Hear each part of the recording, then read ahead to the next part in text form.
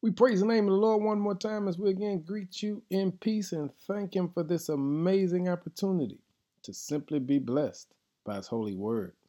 Our word for the day is when you're stuck in a rut.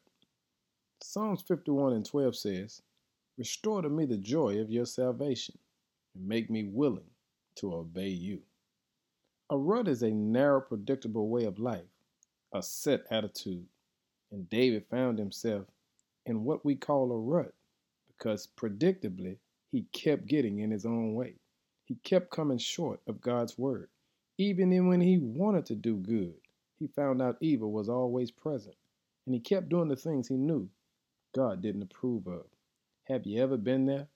Well, the facts are, it's time to climb out of that rut that we find ourselves in. And this starts with the refreshing look of our vision and our focus on God. See, a rut can be representative of a lifestyle that needs to change. It doesn't offer you what you're looking for, and you need a challenge. So it doesn't interest you anymore. We become complacent. Usually, this is a sign that it's time to grow and expand our vision. And if you are in a rut, it may be a sign that you are ready for a bigger challenge in life. That challenge could come from expanding and deepening your vision. You know, the vision that God has for you. To do it, here's what you have to do: wipe off the windshield so that you can see where you are heading and why you are heading there.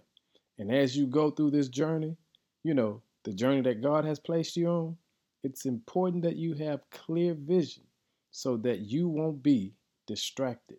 Remove all those obstacles and all of those folk and situations that serve as objections.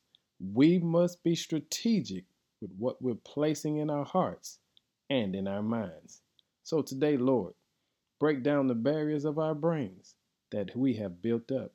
Open a door that leads us out of the room of predictability that we feel trapped in, and refurbish the dreams decaying in our hearts.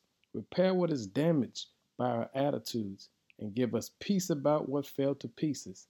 Clarify our vision, O Lord. Grow our desires for your will, your way, and your purpose, and push us forward out of our comfort zones so that we can grow in you. In Jesus' name, amen.